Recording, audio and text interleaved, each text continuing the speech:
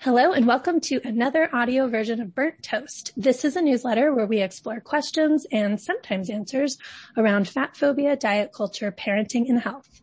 I'm Virginia Soule-Smith. I'm a journalist who covers weight stigma and diet culture. I'm the author of The Eating Instinct and the forthcoming Fat Kid Phobia. And today I am chatting with Christy Harrison, who is a dietitian, host of the beloved Food Psych podcast, and author of Anti-Diet, one of my favorite books, and the forthcoming Rethinking Wellness. Welcome, Christy. Thanks, Virginia. So good to be here. I'm so glad to have you on. Christy and I have been guests on each other's podcasts. We've sort of traded that back and forth over the years. So it is fun to be doing it again. So Christy, I am sure most of my listeners are going to know your work because you are kind of a legend in this space. But why don't you give us a little background on you and your work? And we'll also chat about, how we met. Yeah, totally. So, like you said, I'm a journalist and dietitian. I started my career as a journalist and also had my own undiagnosed eating disorder at the time. And so it kind of made me obsessed with food, nutrition, and health. And that's what I sort of fell into reporting on. And, that can really exacerbate disordered eating. And I think even in people who don't have pre-existing disordered eating, sometimes falling into those beats can sort of create some disorder in one's relationship with food. So I really sort of struggled with that, but was slowly recovering and had a therapist and had some good people around me kind of supporting me to at least expand my horizons a little bit with food. And I ended up working at a food magazine, Gourmet, RIP, worked there for a couple years until it folded. And during that time, I was sort of, realizing that the magazine was maybe a little bit on the rocks and the magazine industry in general was not a great, not a sustainable business model. Yes. Yeah, not the most sustainable. And that has really kind of proven to be true. So I went back to school to get my dietitian's license and get my master's in public health nutrition. And at the time, the goal was be the next Michael Pollan. That was kind of Michael Pollan meets Marion Nestle. I wanted to write about sustainability and food systems and ending the quote unquote obesity epidemic. I was really just bought into that rhetoric. And I think it came out of my own disorder with food and my own kind of bought inness to diet culture and to that, specifically that version of diet culture that I now call the wellness diet, which is sort of birthed by the Michael Pollan paradigm, eat food, not too much, mostly plants, right? Mm-hmm. Which is enough to just drive a person up a wall, Yes. Thinking about kind of the minutia of that. And of course, my thinking about calories and carbs and all the sort of overt diet culture stuff never really went away either. So it was just a hot mess in my head. And fortunately, when I was in grad school, I started researching a book that I never ended up writing, but that kind of in a winding roundabout way sort of became the basis of Anti-Diet 10 years later. And that original book that I was researching was about emotional eating. I considered myself an emotional eater at the time, and I now can see that it's because I wasn't eating enough. And when people are deprived of food, it makes them eat more in response to emotions, and it also can make them eat more and sort of attribute it to emotions when really it's actually more attributed to the deprivation itself, to the hunger.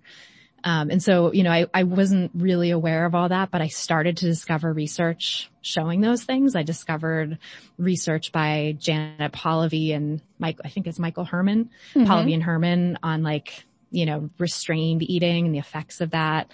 And I discovered the book Intuitive Eating.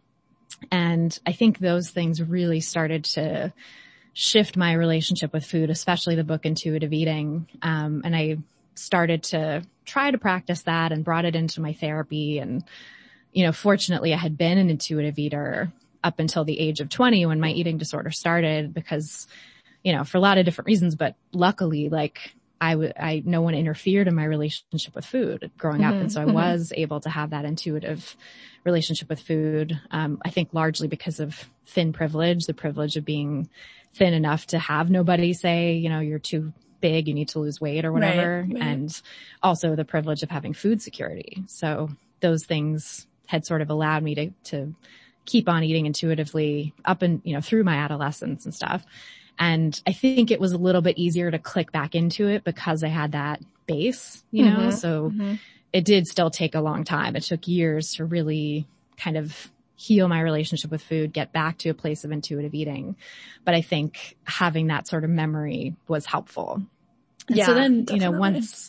once I had gone through that, I, was now a nutritionist and soon to be, full-fledged dietitian. It took me a long time to like go through that final step of getting the license, but I worked for 3 years as a nutritionist at the city Department of Health. And that's while I was recovering and sort of relearning intuitive eating. And so just the cognitive dissonance of kind of like what I was teaching and preaching to people and what I was doing in my own life started to be pretty clear to me and sort of, started me thinking a lot more about people's relationships with food and kind of what makes someone a disordered eater versus having a peaceful relationship with food, and realized that that was really the direction I wanted to go in my career. So that's sort of what led into the eating disorder field and to starting the podcast in 2013 and, kind of to where I ended up now, I guess. And along the way, of course, I picked up more and more about health at every size and kind of an anti-diet approach that I think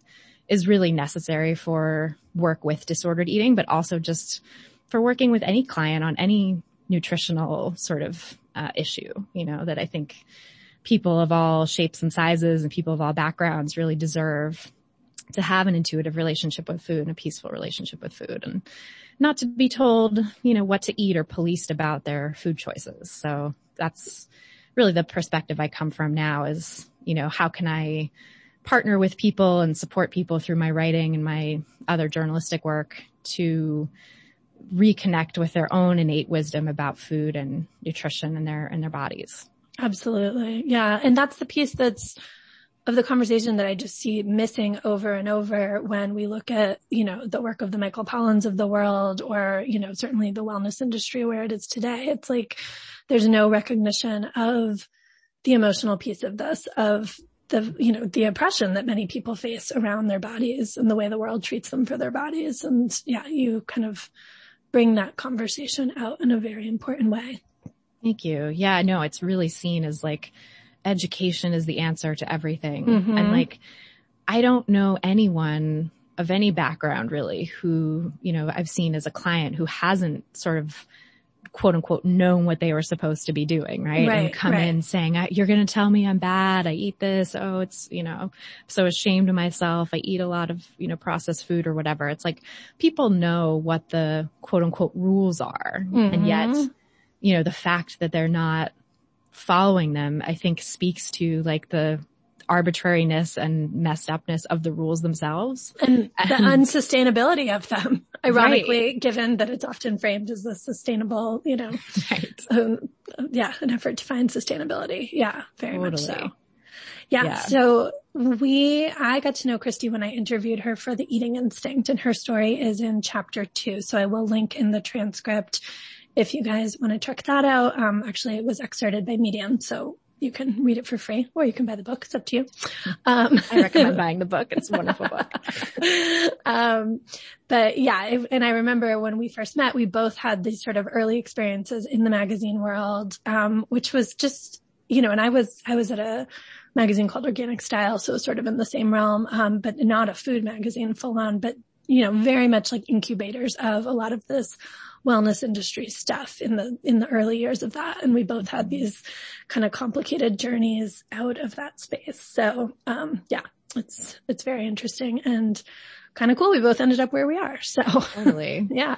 I know we could have gone such a different way. So yes, we could have. Glad we came out of that. So I've got some listener questions that I wanted to put your way. And the first is kind of getting at this intuitive eating versus processed food concept, which you sort of touched on a little bit there, and which I think is something folks struggle with a lot. I get a version of this question all the time, but this person wrote, I love the idea of intuitive eating, but wonder how it works with modern processed food, which is designed to keep us eating more and more. I have heard that processed food hijacks our body's natural impulses, that sugar and white flour are addictive. I am especially interested in this question as I get ready to introduce solid food to my baby. So a lot to unpack there. Yeah, totally. I get versions of this question a lot too. And I think it's really fascinating because when I first was, coming into the intuitive eating space, I still had a lot of that Michael Pollan baggage with me. And I was like, maybe there's a way to bridge these two worlds and think about, food politics and sort of like, thinking about how quote unquote bad processed foods are, but also through an intuitive eating lens where we're not demonizing anything. And, through a lot of reflection on that, sort of realized, it's not really possible to kind of bridge those two worlds because the Michael Pollan world is so rooted in, and I keep calling him out as the exemplar of this, but it's so many people now. It's the whole wellness industry basically now. Yeah. But that world is so rooted in this concept that fat is bad, that, eating certain foods makes us fat and makes us inherently unhealthy. And so that we need to cut out those foods, and really demonizes certain foods and elevates others. And I've come to see that that's really such a hallmark of diet culture, and very much a hallmark of this modern guise of diet culture that I call the wellness diet, which is really diet culture sort of disguising itself as health and wellness when really it's still about restriction and deprivation and fat phobia and, shaming certain types of bodies and elevating others. And it, very much shames certain types of foods both because of their perceived connection to higher weight, and also because of sort of other baggage about those foods too, being, quote unquote unhealthy in and of themselves. Right. And I think that really is just fundamentally incompatible with intuitive eating, because one of the principles of intuitive eating is make peace with food, right? And this full unconditional permission to eat all foods. And what I've really found, and what the research bears out too, actually, is that when people are truly not deprived of anything, when they don't see anything as bad or off limits, they paradoxically are able to sort of modulate their eating in a way that is much more, aligned with their body's desires and needs, and they're not in this restrict binge cycle with particular foods or with food in general. And there's some research that I cite in my book about, the sort of effect of dietary restraint on people's eating and like even their brain activity in response to certain types of foods, specifically like sugar, processed foods, quote unquote processed foods, and highly palatable foods, that are so demonized in our culture. And what the researchers have found is that people who are restricted and deprived, people who are restrained eaters, AKA chronic dieters, do eat more in the presence of, highly palatable foods, do eat more, get more brain reward from sweet foods, and also eat more in the presence of, advertising, food advertising and also diet advertising, right? So there's ads sort of, encouraging people to eat more of foods that are delicious, and then also ads that are encouraging people to eat less or eat more of the diet foods. And all of those things dieters are actually more susceptible to. So they'll eat more of the foods that they were told are quote unquote good, as well as the foods that diet culture deems quote unquote bad. In the presence of that kind of marketing, their brain, like I said, the brain activity in response to sweet foods is far greater. And people who are not restrained eaters, people who are not chronic dieters, don't show that same response. So they actually eat the same amount in the presence of food industry and diet industry marketing.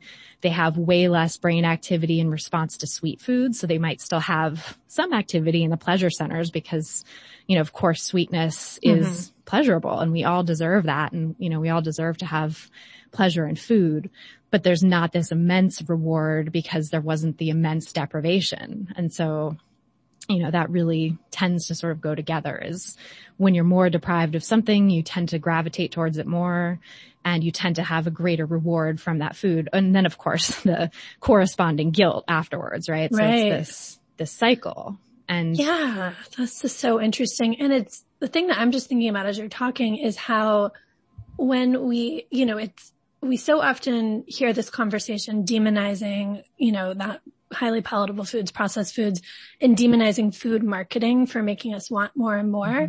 But we don't talk very often about how much that marketing is playing into the restrict binge cycle. Like so much of the advertising around foods that are quote, highly palatable or whatever you want to call it, is sort of playing into that rhetoric of like, you should indulge, you should, you should restrict and you should indulge. Like that message is not subtle at all in the advertising. And then the diet industry messaging is like they're really flip sides of the same coin in terms of the marketing. And yeah, we don't think enough about like how much it's not really the food itself. It really is this conversation around the food that's making us feel addicted to it or, out of control around it. Yeah. And I think, people like Michael Pollan and Eric Schlosser too before him, like, and Mary Nessel and so and the new others. Guy, Michael Moss. Michael Moss, the salt, sugar, fat. Yep. Yep. They all sort of make this connection, which actually in research methods, we call the ecological fallacy, which is like, X thing happened in this community around a certain time and Y thing also happened. So X was the cause of Y, right? And, in this case, it's like, processed food, advertising increased, portion sizes increased, and then quote unquote obesity increased. And therefore, these increases in portion sizes and the type of marketing, made people fat basically. And my response to that is, well, if we actually step back and sort of look at the cultural context and what was happening leading up, most people will cite like the 1970s as sort of when that supposedly started happening and people's body sizes supposedly started increasing. Diet culture existed for, about 100 years before that and really sort of in a concerted way for 50 years or so before that. And it was steadily increasing, the sort of market share of the diet industry and the number of people who were dieting and restricting really increased every decade from, the 1910s onward, 1920s onward. And reached kind of a fever pitch in the 1970s, and so that was the context in which, portion sizes also increased and food advertising increased. But you have to think about like, well, what does that sort of mass food deprivation do to people, right? It makes them crave more food. And so, if the industry was in fact kind of increasing its push and increasing portion sizes and stuff, I think some of that may have had to do with increased demand from starving, an increased number of, starving or deprived people, right? That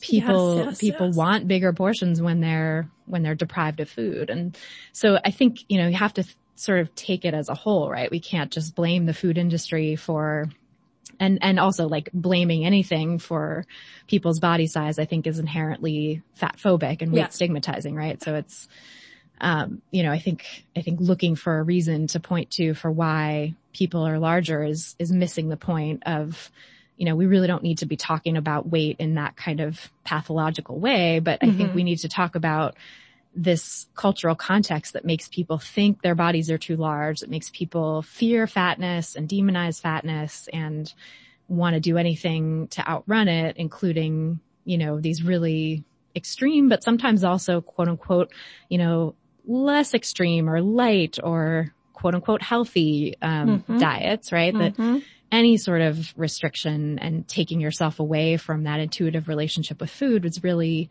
disordered in my mind. It interferes with that innate connection with food that we're all born with and sets people up oftentimes for that restrict binge cycle and other forms of disordered eating and exercise. Absolutely. Yes to all of that. So on a sort of related note, the other thing I wanted to chat with you about is diet foods as a sort of cultural concept. I wrote a piece a few weeks ago about how I continue to love Diet Coke and also protein powder. I'm somehow more embarrassed about the protein powder, but anyway, we can unpack that later. Even though it's been, a good 6 years plus since I went on an official diet and, I've been out of diet culture in terms of like my own head for that long. But these are foods that it turned out once I sort of stripped away the diet stuff, I just enjoyed them and I just eat them without, or drink them in the case of Diet Coke, without sort of the diet mindset. And when I wrote about this, there was a couple of really interesting responses that I thought, I really want to know what Christy thinks about this. And the first is quite a few folks said something like, oh, I don't eat diet foods. I just eat small portions of the real thing I want. And that to me is the diet mentality, right? Yes. So would love your thoughts on that. Yeah. I think it's so interesting that people are saying, I just eat small portions of the real thing Right. I want, right? Instead of, I don't bother with diet foods. I just have the real version or something, which, cause there's something about, it's like there's this need to limit, right? This need to still, have a smaller portion that is very much the diet mentality, because why not just say, I eat however much I want of the real thing? Or, in your case, I mean, I read that piece and I thought that was really fascinating and just well put, the way that you sort of analyzed your relationship with those products. And I think especially in the case of Diet Coke, where it's something that you grew up with, where you didn't you weren't dieting when you were first exposed to it. It was like the taste, the just literal flavor of the diet version instead of the regular version is what appeals to you. I think because my family was dieting, but I was not. Right. I was like, they bought it out of a diet mindset for sure, but that was not my introduction to it or my experience of it. Right. Which is so interesting and different, because it's like this, secondhand sort of inheritance of diet culture, but you weren't being pushed to diet yourself. It was just because I had was thin available. privilege, I should underscore, because I was a thin kid and some people weren't expecting that of me. Right. So I was allowed to just experience the magic of Diet Coke. But there's this privileging of, but it seems like where we've now moved with diet culture as it morphed into wellness culture, the wellness industry, is now there's like this disdain for something like Diet Coke. Like other people were saying to me, oh, I don't let myself drink Diet Coke because of the chemicals or because of the aspartame, or someone said, actually that was something I didn't let myself drink when I was dieting because I was clean eating and now I've reclaimed it. So there's like layers upon layers in this sort of Venn diagram happening between our feelings about processed foods and our feelings about these diet foods. And in both cases, it seems to me that we're really just food shaming, right? We're still playing into this idea that there's this hierarchy around food we need to subscribe to. Yeah, especially with that idea of, quote unquote chemicals, or that Diet Coke or, regular Coke maybe for that matter can't fit into someone's plan because it's not healthy, or it's, it's demonized by this kind of strain of wellness culture. And so I think there's so many different ways that people can relate to it. And I think, your experience is one way where you kind of came by that flavor craving, honestly. You were introduced to it in a way that was, for you at least, devoid of diet culture, not necessarily for the people introducing it to you, but other people, maybe that was a staple in their dieting days or in their disordered eating days. And, that's complicated too, right? Because if it's a disordered eating thing, if it's like someone is drinking a lot of caffeine to try to avoid eating, then maybe the thing there actually for someone with that is to try to wean off of all of those kinds of products for a while and eat more food, and not have that disordered behavior of sort of using caffeine to mask hunger and stuff. And maybe for other folks who, like you said, the person who wouldn't allow themselves to have it in their orthorexia clean eating days. Maybe the sort of way of breaking out of that and of challenging diet culture is to actually have it and to reclaim it. And so I think it's really different for everyone, and for some folks too, there's a sense of maybe they go through that process of reclaiming, or they go through the process of stepping away from it if they're using it in a disordered way or whatever it might be. And then there's a political consciousness that comes in that says, I don't want to buy something that has diet on the label because I don't want to contribute to that. That's another way of potentially relating to that too, right? But then I think there's, it's like, if that is sort of shaming yourself for what you really want, then maybe the real trick there is to kind of drop that political consciousness for the moment so that you can engage with the food you really want, so that you're not creating this sense of deprivation or lack of permission with something that you really love. But if it's something you don't really love and you're sort of like take it or leave it, then maybe that's a situation where you can say, I don't go in for that stuff, Yeah, it was interesting. Some folks were talking about the diet foods that they had reclaimed, and like skinny popcorn came up a lot. And I thought, oh God, I've never bought that. And it's completely a reaction to the word skinny and, and just being really turned off by the sort of overt fat shaming of that product. But while that's sort of a logical response to that marketing campaign, it also means that I'm like banning a food. You know what I mean? Right.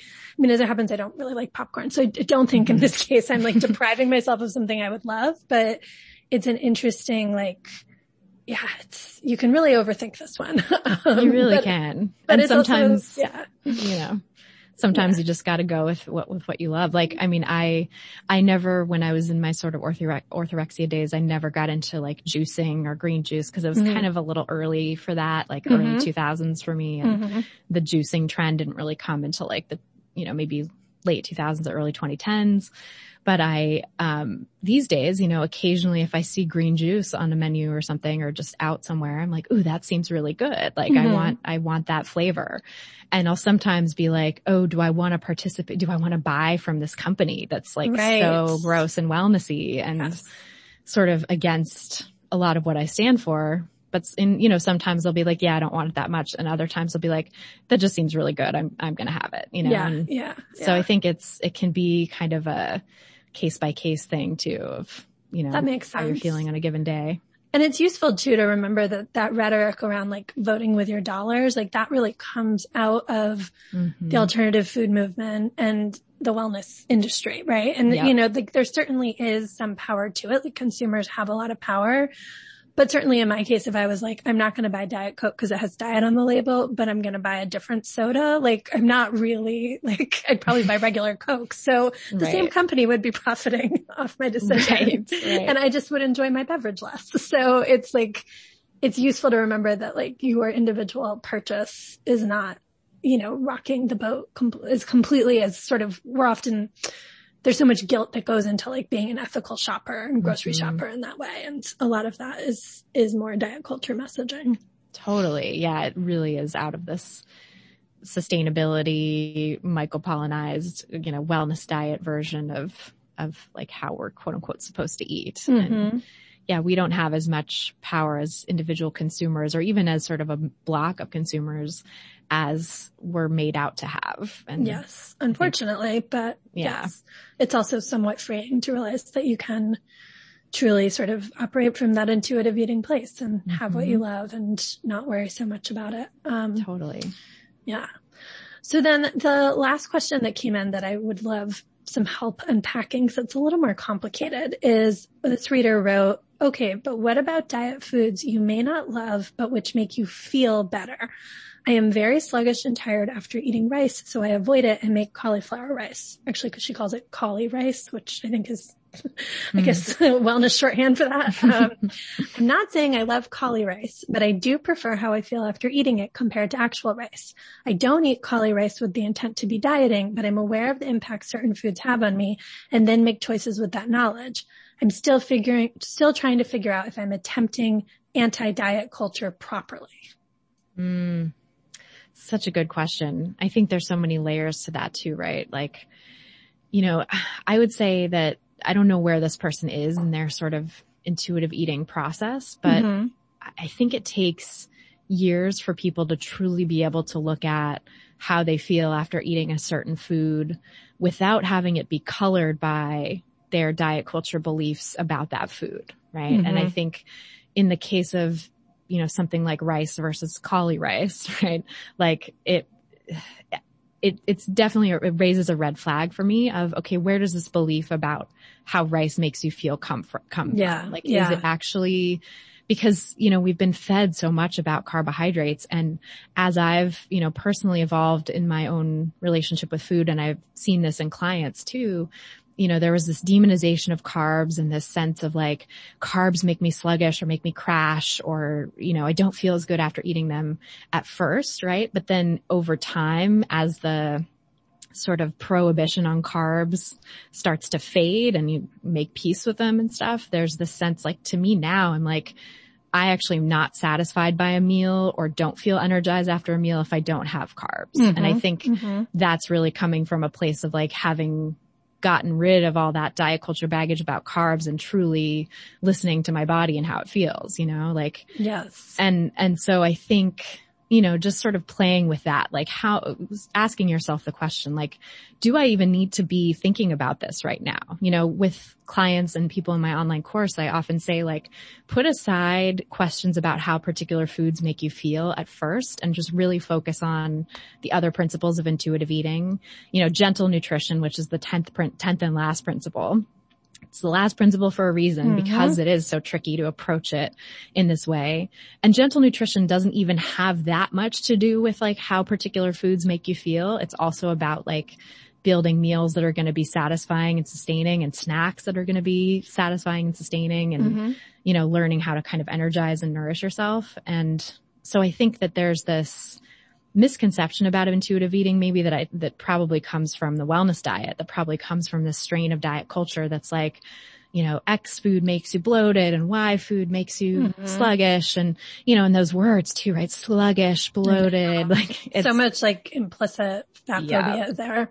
Yeah. It's so coded. And they're vague symptoms. And I don't want to say that and sound like I'm discounting her sort of lived experience of her body. Right. But they are symptoms that are difficult to sort of name and pin down and tie to a concrete thing. There's a lot of reasons you might feel sluggish and tired on any particular day, totally unrelated to what you're eating. And same with bloating or Yeah.